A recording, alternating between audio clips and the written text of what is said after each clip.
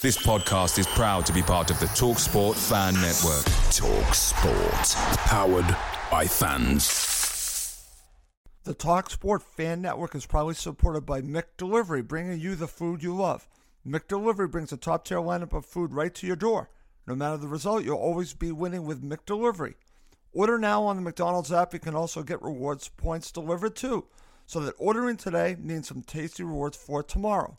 Only via app at participating restaurants. 18 plus. Rewards registration required. Points only on menu items. Delivery fee and terms apply. See McDonald's.com.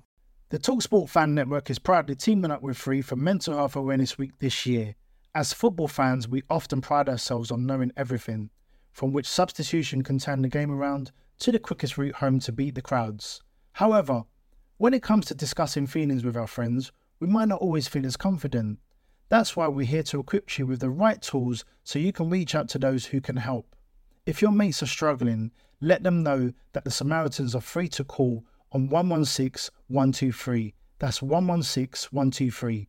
They are there to listen without judgment or pressure, 24/7, 365 days of the year. Let's all take a moment to talk more than football.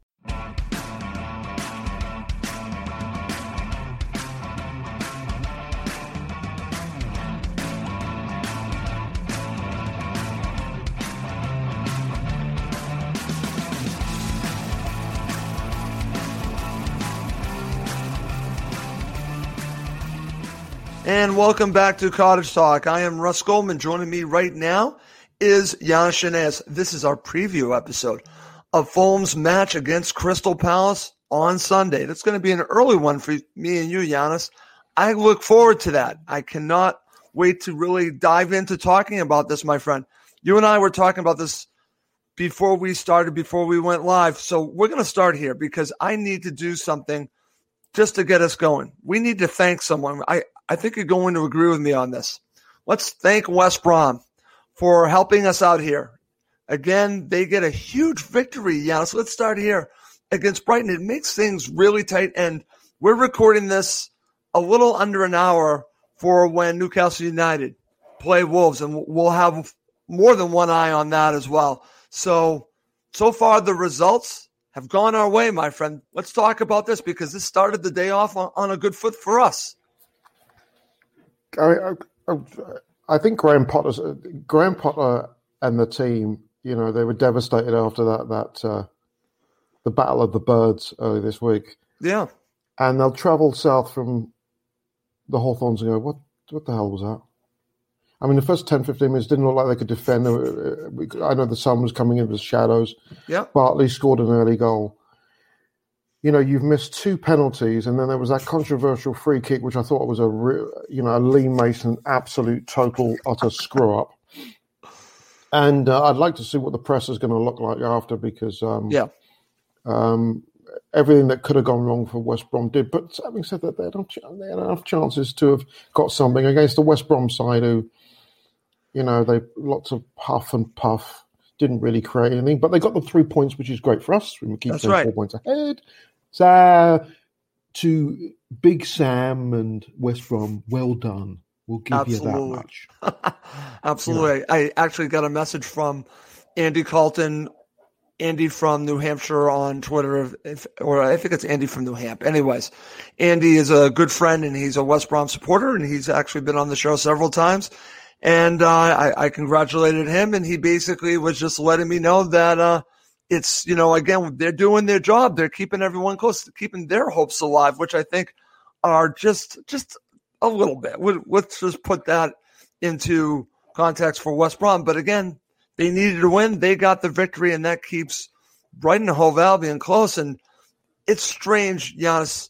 I keep saying that Brighton don't look like a team that is near the bottom. Neither do we. But what do you think is wrong there before we move on? Because they look so good, but they can't finish. And, they have these shocking results. And then they also have shocking positive results. I thought they tore apart Tottenham. What is the deal with Brighton Hove Albion? They can't score for lick. They can't score. They've got the strikers like, Mope and Welbeck and the creativity of Trossard and Gross. Yeah, they have some creative players there. Yeah, you could see the little patches in that game. West Brom pressed pretty high up the pitch, but once there were patches where when Brighton got the ball and they moved the ball really quickly, they looked very, very good. And look, you don't become a bad team overnight, and you've seen with some of their results. But I think I've said this before, and I'll say this again. Sometimes it's a reaction from a defeat. Palace, I hate it when people say it's the M23 derby. Yeah, it's not a derby. It's a rivalry. Right. There's a difference. But it is the rivalry has gone back many, many years, and I've been at Selhurst Park for a few of those games, and it's very intense. The clubs, for whatever reasons, don't like each other, so you could tell the seriousness of which Roy approached the game. Yep. The way that they were set up, and what they felt they needed to do to get a result, not just because it was, then both teams near the bottom, but again, in terms of that rivalry, and to lose it the way they did in the 5th minute to a breakaway Benteke, it was a nice goal, but I mean, 2 touches in 90 odd minutes in the opposing penalty area it's beyond robbery. So there'd have been a really big down there, and it's a big moment, and they didn't have a lot of time to recover. And today they had sort of hits and bots, but they had chances. 2 penalties. Yep. Everybody's copying the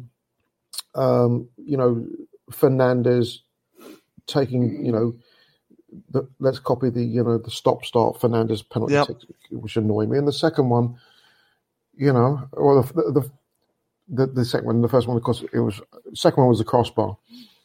But I mean, I felt a bit sorry for Brighton actually, because that free kick thing was such a disaster. Mason blows the whistle. Dunk takes the free kick because the keeper's not set up. But he's blown the whistle. You play to the whistle. It's in. He gives the goal.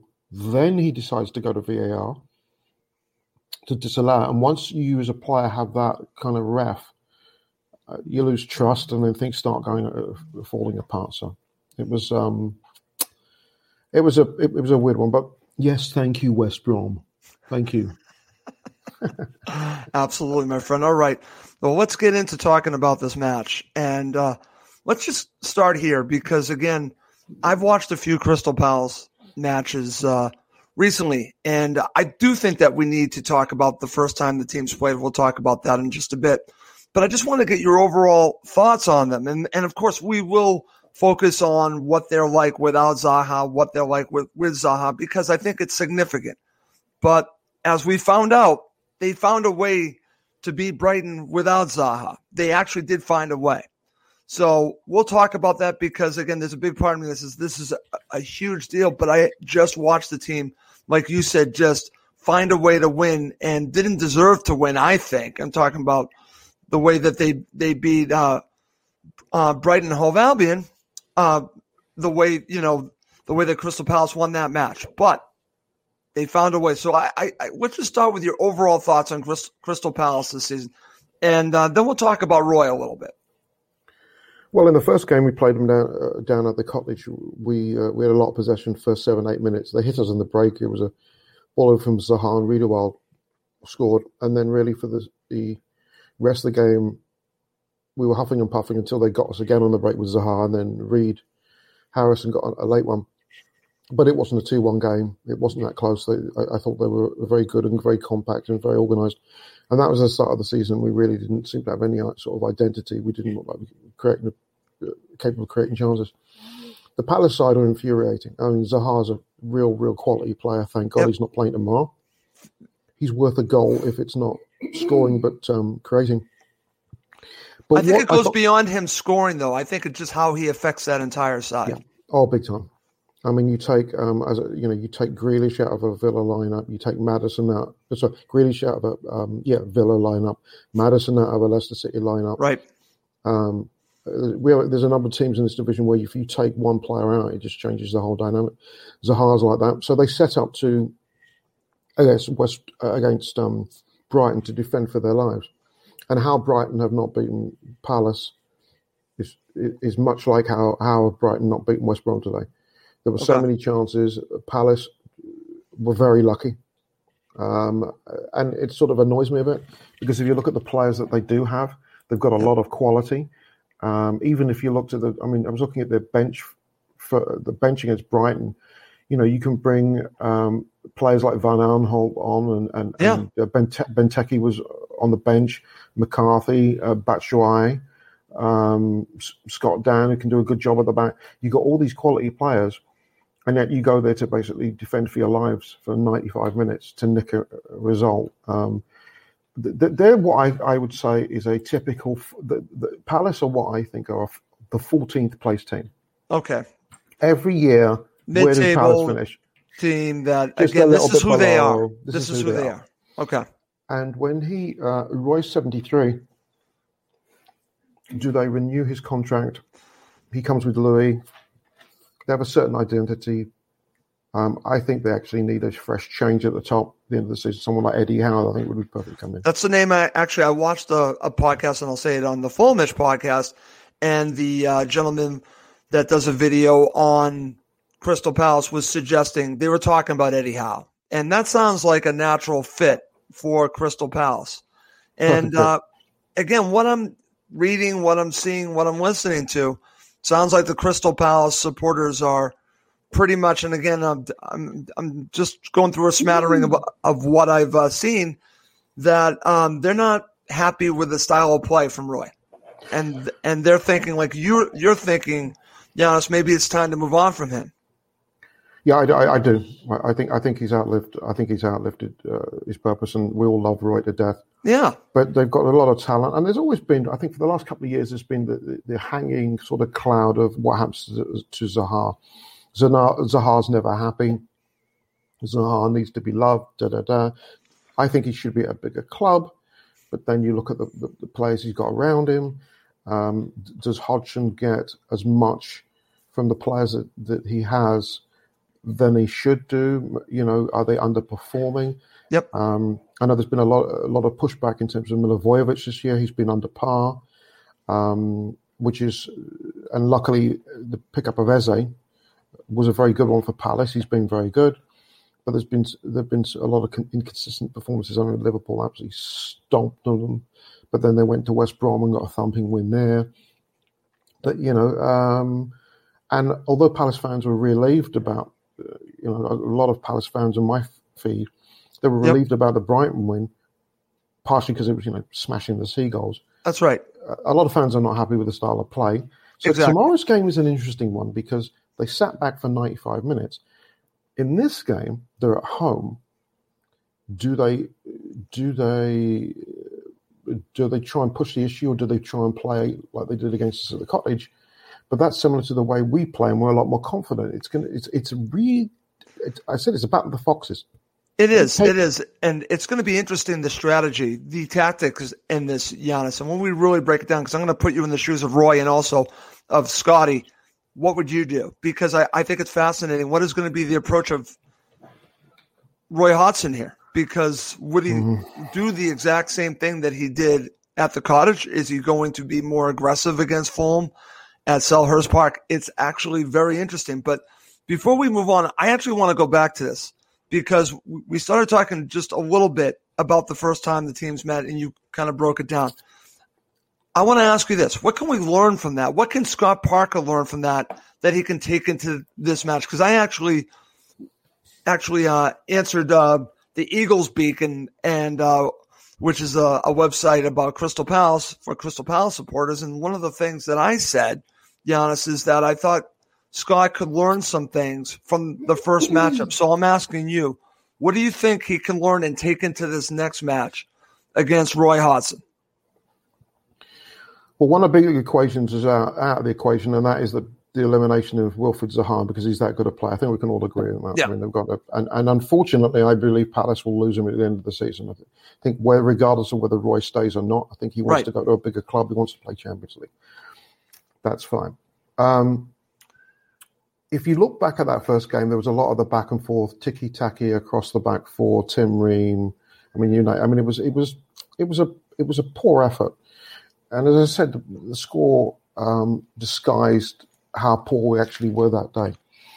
I think this is a completely different game altogether. Okay, that's why I wanted to go back to the first one to see what we could take and what we can expect this time around.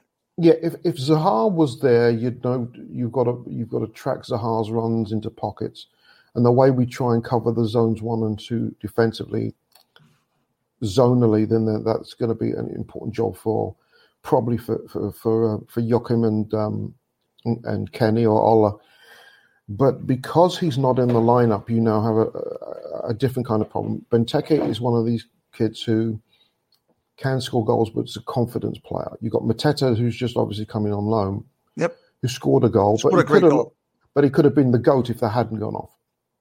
You know, he's just joined the club and he does a nice little flicky thing. If that hadn't gone in, Palace fans would be going, "What are you doing? We didn't create a lot, and you try and be cheeky in their boxes. Have you really earned those Spurs to do that?" So there's that. Then we'll know how they're set up. They're more mobile than Sheffield United at the back. I mean, it's not Jagielka at the back. It's Cahill. But I think where we can have our fun is through the midfield, because the midfield is, to me, Eze has done a good job. Riedewald finally is getting playing time. Yep. But as I said earlier, Milivojevic has been the source of problems because he's been so inconsistent. And in the centre of the park is where we will win it. If we play the wing backs, we should be able to keep an eye on Eze and Riedewald.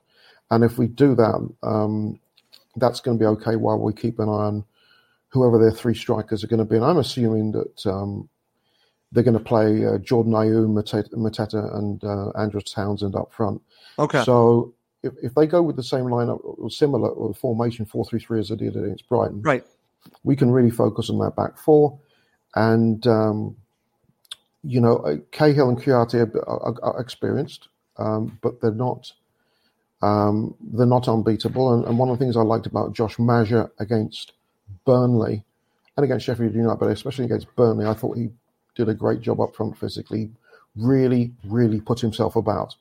And that will be a good way to try and lock them down. But in the midfield's going to be the key. Okay. But to me, it's a completely different game because we're so different as a side. And I don't think Palace have an identity. They've got super players, but there's nothing about them. To me, they're underperforming, and but they'll be relieved, and it might be good news for us because they'll have got their 3 points against the Seagulls. Right. I fancy Russ. What they'll do is they'll open up a little bit, and I think that plays into our hands because of the way we play counter-attacking football. Don't forget we've got the Spuds on Thursday, and I think we've got Liverpool next Sunday. So we've also got to be mindful of a very big week and how we set up. But they shouldn't scare us. They shouldn't. Scare me. No, they shouldn't. Listen, the one thing that I will say, and I said it the first time that we played, you have to respect this team because you know they're going to be difficult to beat. They will be difficult to beat one way or another. It's not going to be easy. But I do think that there's an opportunity here. And yes, I did watch Burnley tear this team apart. And again, one of the things that I learned when I watched the Fulmish podcast from this Crystal Palace supporter, he basically said if you score an early goal, it could be very difficult on Crystal Palace. And I tend to agree with that. But I think that if we get up on this team, I think that we could be in good shape, Giannis. But it's going to be interesting. It's certainly not going to be easy. There's no question about it. It's not going to be easy. But this is a team that I think Fulham are built to be much better than the first time. I thought the first time we played into their hands. I don't think we're going to be playing into their hands this time. And I think the fact that Wilfried Zaha is not there is a huge part of that. He's not there. Jeffrey Schlupp isn't there. So, again, they do have some quality players. Let's not, forget that. And you've been naming some of them. But let's go right here because I think, and I put reportedly. The reason why I always do this is because we're not expecting him. It sounds like he's not, but I never know because sometimes I've been surprised. We're not expecting Wilfried Zaha. It sounds like he's out. And this will change a lot what they do, Giannis. But if you're Scott Parker and Zaha is out, what does that do to your psyche? Does that give you, because I think it's very easy to look at the players that are not playing and think, okay, we have an advantage. I think it's also a trap. I think you're going to be very careful of getting too overconfident when you see a star player being out. Yeah, so I want to talk about that a little bit. This team plays as a team, but they can't go into it knowing reportedly that Zaha is going to be out, that they have some kind of advantage. They're going to have to earn this victory. And they can't take it easy because Zaha's out, Giannis. I want to get your thoughts on the psyche going into a match without playing against someone that is so important to a team like Zaha. I think you got to be careful not to take it for granted that, you need to do your job. This goes back to Bill Belichick, I think, do your job. And don't let the fact that Zaha is not playing think that, well, this is going to be easier. It's not going to be easier, Giannis. You just might have a different path to beating this team. There might be an advantage, but that does not mean it's not that it's going to be easy. This isn't going to be easy, Giannis. No, it won't. I mean, we found out at the Sheffield United game when Chris Wilder decided to insult all fans by putting out the lineup that he did. Exactly. I'm still annoyed that he seems to think that with 11 points on the board, you can put Oliver McBurney and Billy Sharp up front, bench Norwood. You lose Basham. You've lost Egan. You got 20 million in Brewster on the bench, and you got Bogle and McGoldrick, and seem to think that after 70 minutes now you're going to start doing the unthinkable and start attacking. It was. If I was a Sheffield United supporter, I'd be appalled at that approach by Chris Wilder. But in terms of in terms of Palace. There was an interview with Ademola Lookman after the game last week against Sheffield United, and I think that said it all, really, when he was asked about his contribution and his goal against Sheffield United. And he said, we don't worry about anybody else, we worry about ourselves game to game. Right. And when you see that and you hear that from the boss and you see social media postings, the focus is on the now, but the focus is on ourselves. So that's a great point, Giannis. Scott Parker is an incredibly well-grounded manager, and I think a lot of their players feel like that. So for me, Zaha being out, he will stipulate. He'll go, so what? He's one player, but there are. We've seen with Benteke, we've seen with Mateta. They can burn. We can burn. I would just point to their last victory. I would just say, listen, this team can still find a way to get all 3 points. Just because Wilfred Zaha's not there should not change our mentality going into this match. And you just brought up a good point, because Lookman actually, when I heard that, I'm thinking, okay, this team gets it. He gets it. And it's probably the entire team is playing together as a team. They're focusing on what they can do and not worried about the teams around them. And if you focus on the task at hand, doing your job, as I always say, Giannis, good things are going to happen. I was very impressed by that interview with Lookman, and that actually made me feel pretty confident that this team is gelling and that they are saying and doing all the right things. Yeah, and let's not forget, Palace did something last week that we didn't do in 2 games against Brighton. That's score. 2-0 nils, but you can't disrespect any team in any division, because if you do, then you get bitten on the bum. And so they're pretty grounded, the lads, right now, and they know it's game to game. They've put themselves in a position where they have an opportunity to control their destiny, notwithstanding the results of teams in and around our zone. And they will look at the Palace game, and that they will understand the gravity of their win down at the Amex, the importance of that win. But they will be grounded in the knowledge that this is a big game, and this is another litmus test in terms of what it is, what it was, and what it is. And what it was dysfunctionality at the Cottage against Palace. And what it is not forgetting it's a road game again. It's a team that's a lot more confident. Roy has mentioned it after in the presser, the post-match against Brighton. He mentioned Fulham. He was extremely complimentary about how far they've come. Yep. He is taking this game deadly, deadly seriously. But he's not a player. The players will be they'll be full of vim and vigor, and they'll be ebullient about the big win against Brighton. And go, well, it's still Fulham, and early in the season we made it look silly on them. But Roy will be leery of us, and I think if we've got everybody in terra firma. It's a game we should look forward to and feel like we can give a good account of ourselves. And I'm really excited for tomorrow's game because I think it's going to be, apart from the fact of having to get up early, which doesn't do anything for my beauty. It's going to be a good game, and the battle of the foxes, the young fox and the wily old fox. Yes, and it's going to be fun to watch. I totally agree, and like I said, I'm fascinated to see the approach of both managers, and I think this is going to be a tactical type of match where it'll be dictated how these teams are set out, and we'll see how both sets of players react to it. It's going to be interesting, the approach, like you said. So coming up next, we're going to talk about the key players for both sides. We're going to break down the match, and we'll end with our predictions. Okay, Giannis, let's start with key players for Crystal Palace. I'm looking at it from our perspective.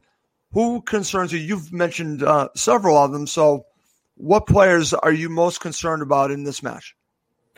Well, I still don't know how we didn't get our hands on. I don't know if the Khans made an offer for Eberechi Eze, but we saw him, a fair number of times in the Championship last year. Palace, QPR really loved him, and you can see why in terms of his performance. He's going to be a very good player. He worries me. Riedewald, I think, has been very unlucky this year. He's had a couple of injuries, but he didn't seem to be favoured. And sometimes it's flavour of the month. I look at Inter Milan and Conte, and for the longest time he's not picked out. Or not thinking of Juventus, but he's not picked. For example, Christian Eriksen, and then Eriksen gets a worldie, and then all of a sudden he's playing every game. Riedewald is playing okay. Up front, Mateta scored the goal. I didn't think he did a lot against Brighton, but I do like Jordan Ayew, and he looks very hard, and he provides a lot of speed. So that pushing forward, they have the ability to destroy in the break, but that's not what we saw against Brighton. Against Brighton, it was all hands to the pump, defending, blocking shots. It was do or die mentality, and it's a long time since I've seen a Palace team play with that much desperation. They played like a team that were desperate. I can't see the same approach for tomorrow, but those are the players. Eze, Riedewald, and Jordan Ayew, and they've got a decent bench as well. Yep. And assuming that Zaha's out, and if Roy says he's out, he said another week. Then those are the players I think we should worry about. Okay. Now let's flip it. Let's talk about key players for Fulham. You've already said this. You think the key is going to be in midfield. Yeah. So is that where you're going to focus for key players? I'm thinking, is this a match where we really need to depend on Harrison Reed? Dare I say Ruben Loftus-Cheek? Thoughts on the key players that really need to be firing on all cylinders for Fulham to get all 3 points? You took the words right out, Mark. Those two. I'm really curious to see what Lookman's going to do with Ward at right back. I think he's going to skin him for breakfast. And, one of the biggest things that came out of the Sheffield United game was, that, and I don't think it was talked enough about. It was a superb finish by Lookman, but the ball by Anderson was absolutely sublime. And it took it, from the range that he passed it, and the fact that Lookman had the chest and he took a bit of a deflection, got a bit of luck there, but he's not thought, he just smashed it. Shows that we have the ability to dissect defenses with one pass accurately. Tosin can't do that, but Anderson definitely can. Absolutely. I think the centre midfield is where we can have some fun, because if we go up, against Milivojevic, then I think we'll just eat him for breakfast, and we're going to put pressure in their fullbacks and definitely in the middle. Cahill's lost a step and a half. Yep. Ghiata, their keeper, is not a bad keeper by any means. But I think the midfield is where we're going to dominate.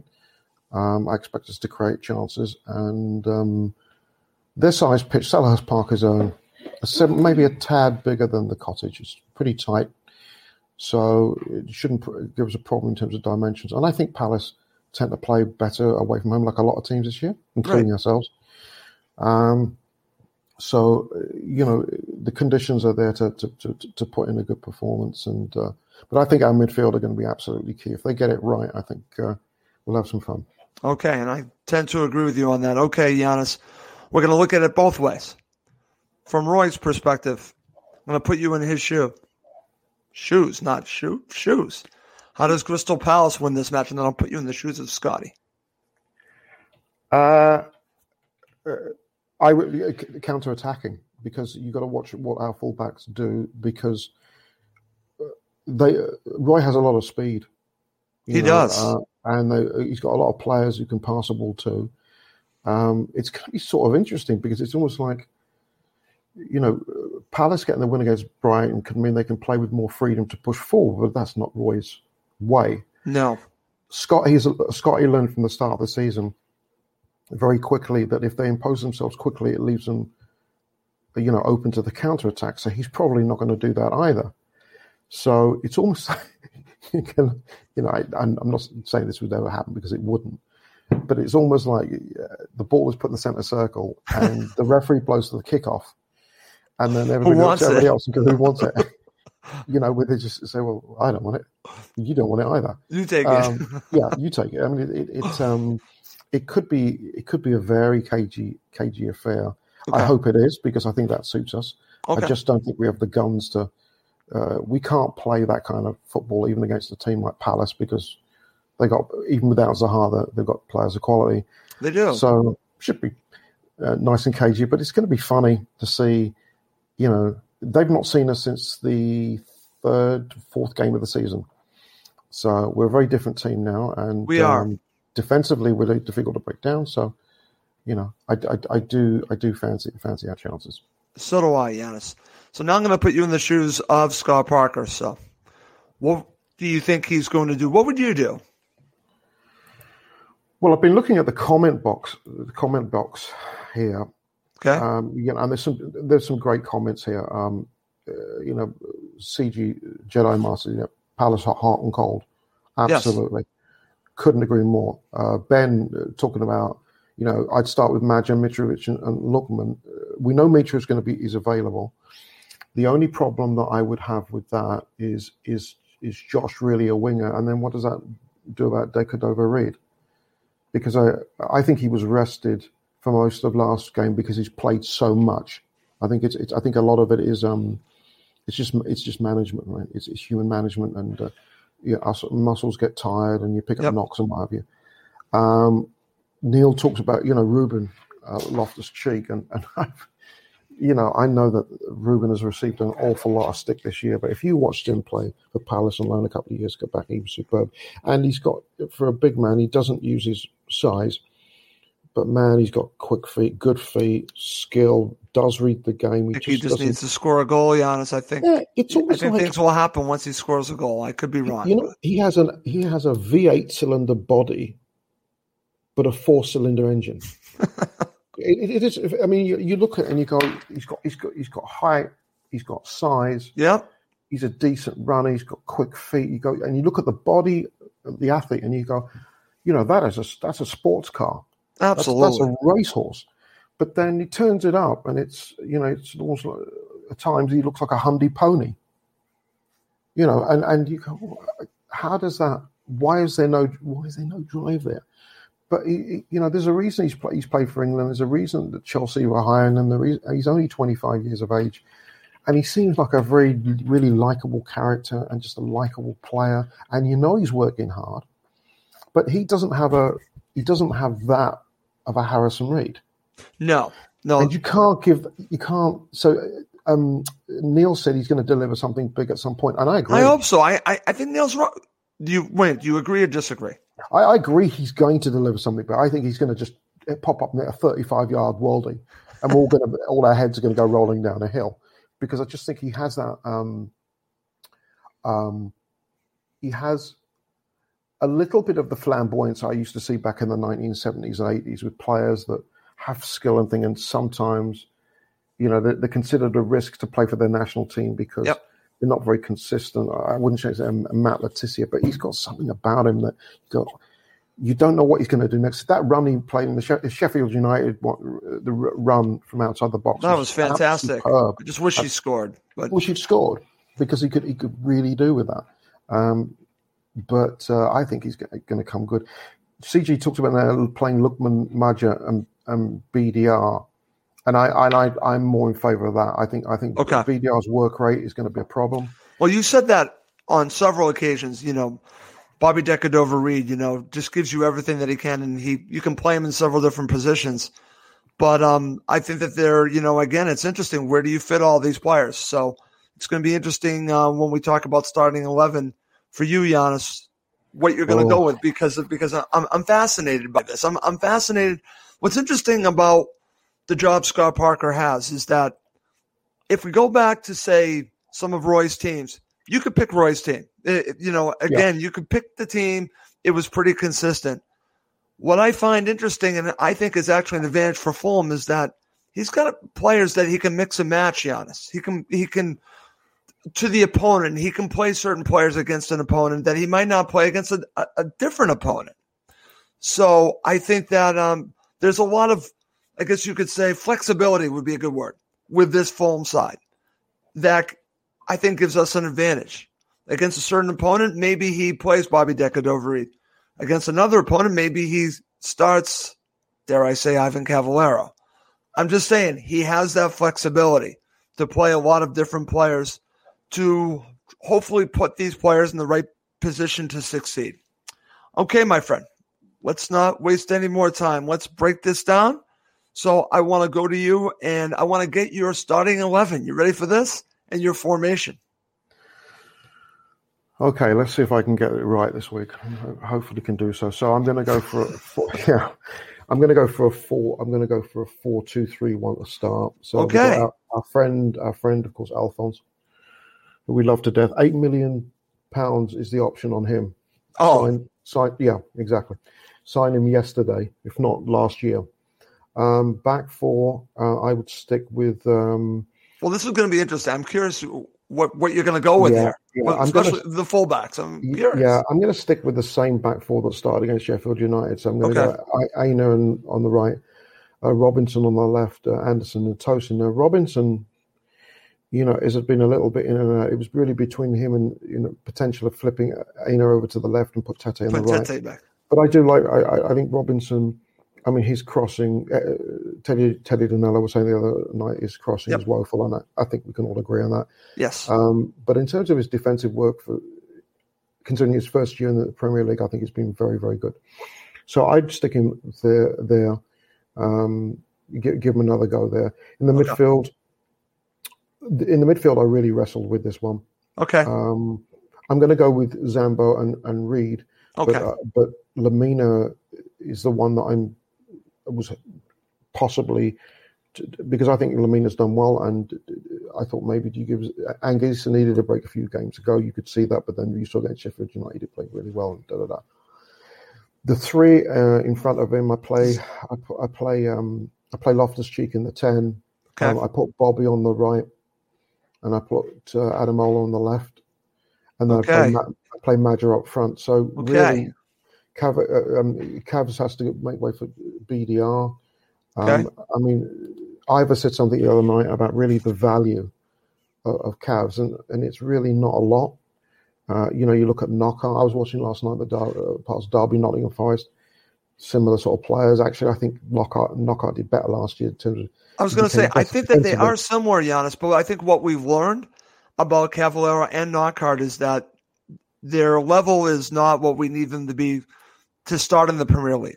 Maybe give you some minutes off the bench, but Cavallero, and again, I know Cavallero has started a bunch for Fulham, and I understand that Scott Parker likes him, and I get it because of his work rate. But I think he is what he is. I don't think that he's a regular Premier League starter.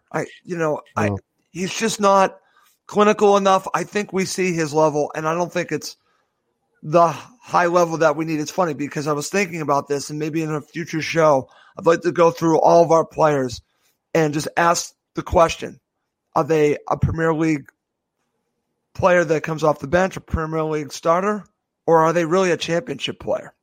Go through everyone. I thought that might be interesting to get everyone's view on what we all think about these players.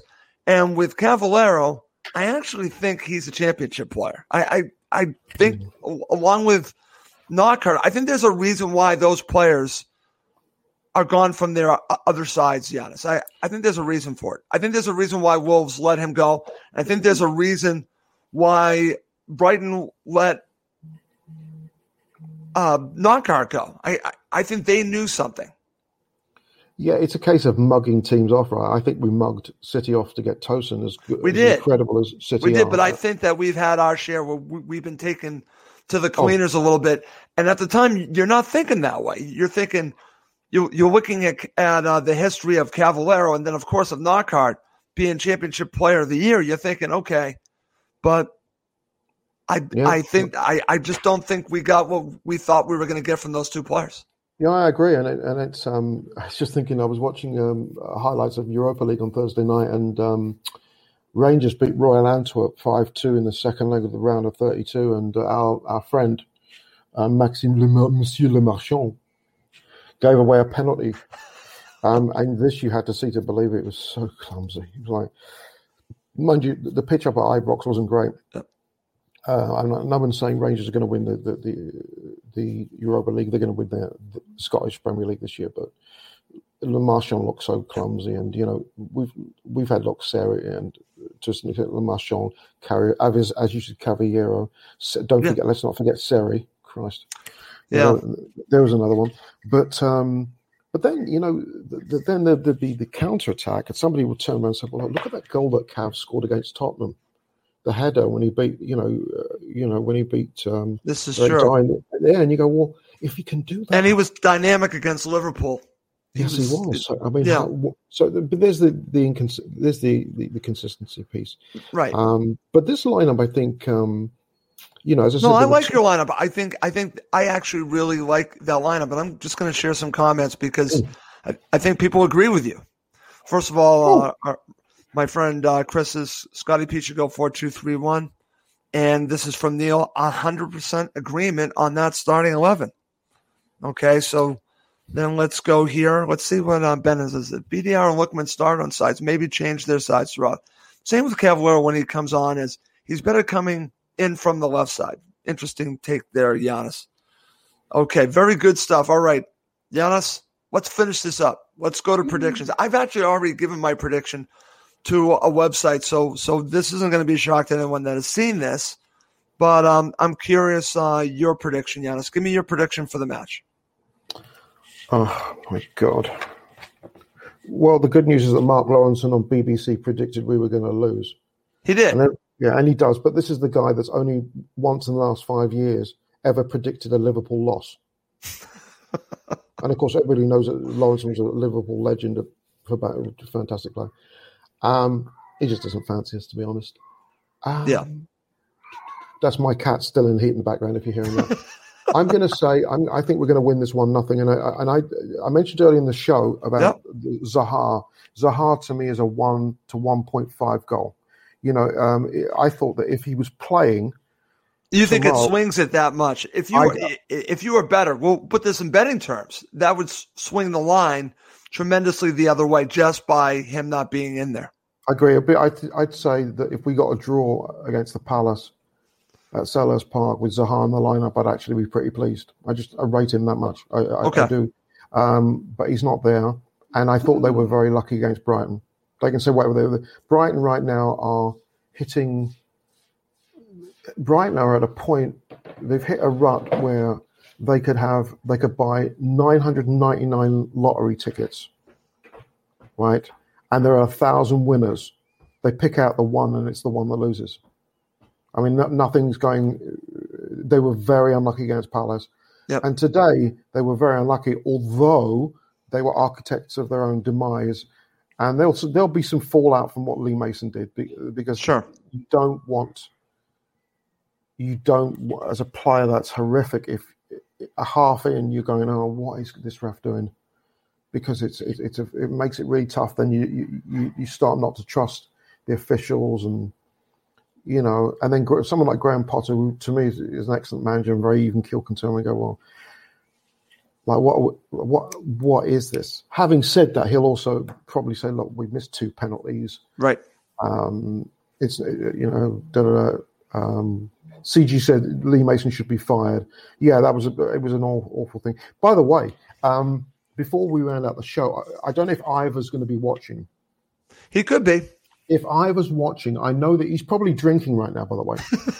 He's probably drinking. He might even be inebriated now because Wales beat England 40-24 today in the Six Nations, which is a killer, but it is, for the Welsh, it's everything to beat England. So if you're watching Ivor and all the Welsh players was, congratulations on the win.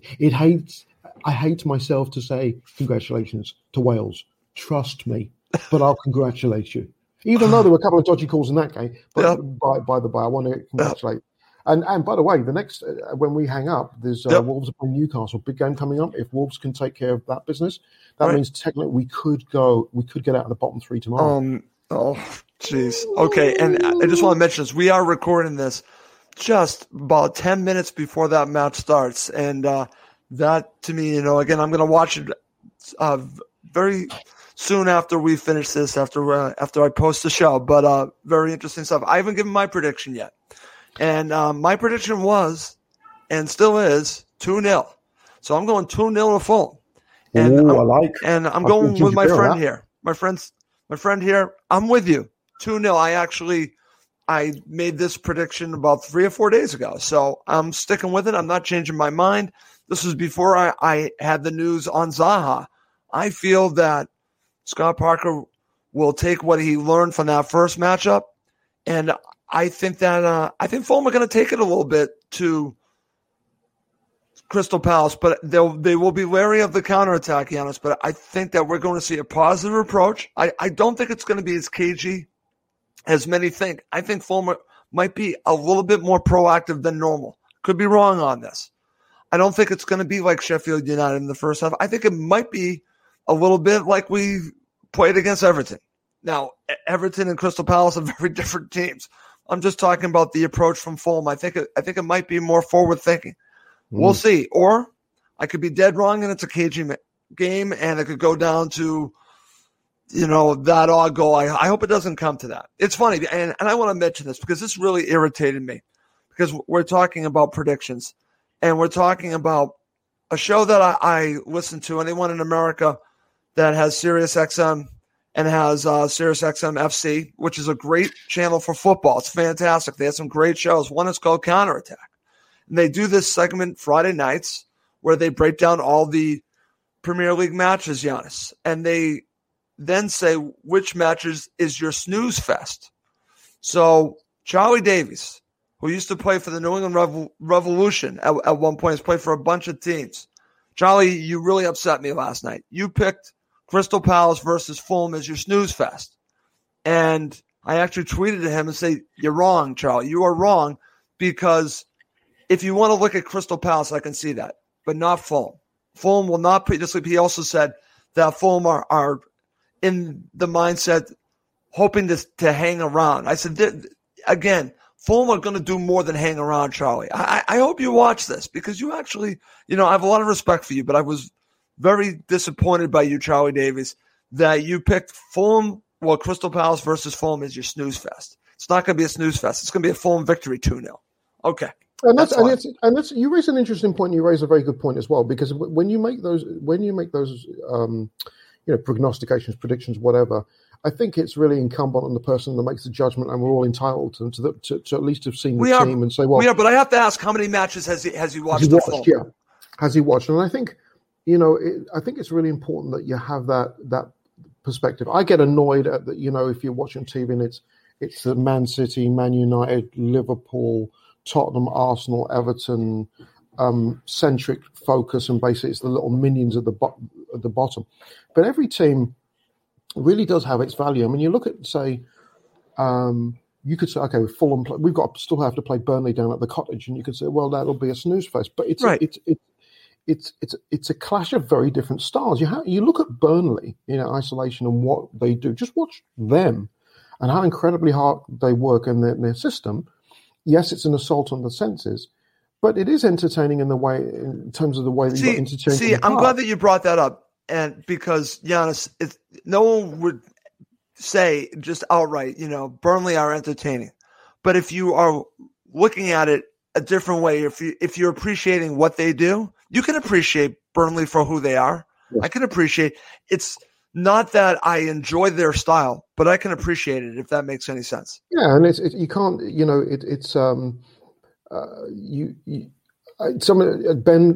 CG said Spurs Burnley is just snooze fest. Well, yeah, I can understand in a way because Spurs have so much talent. And you go, why are they?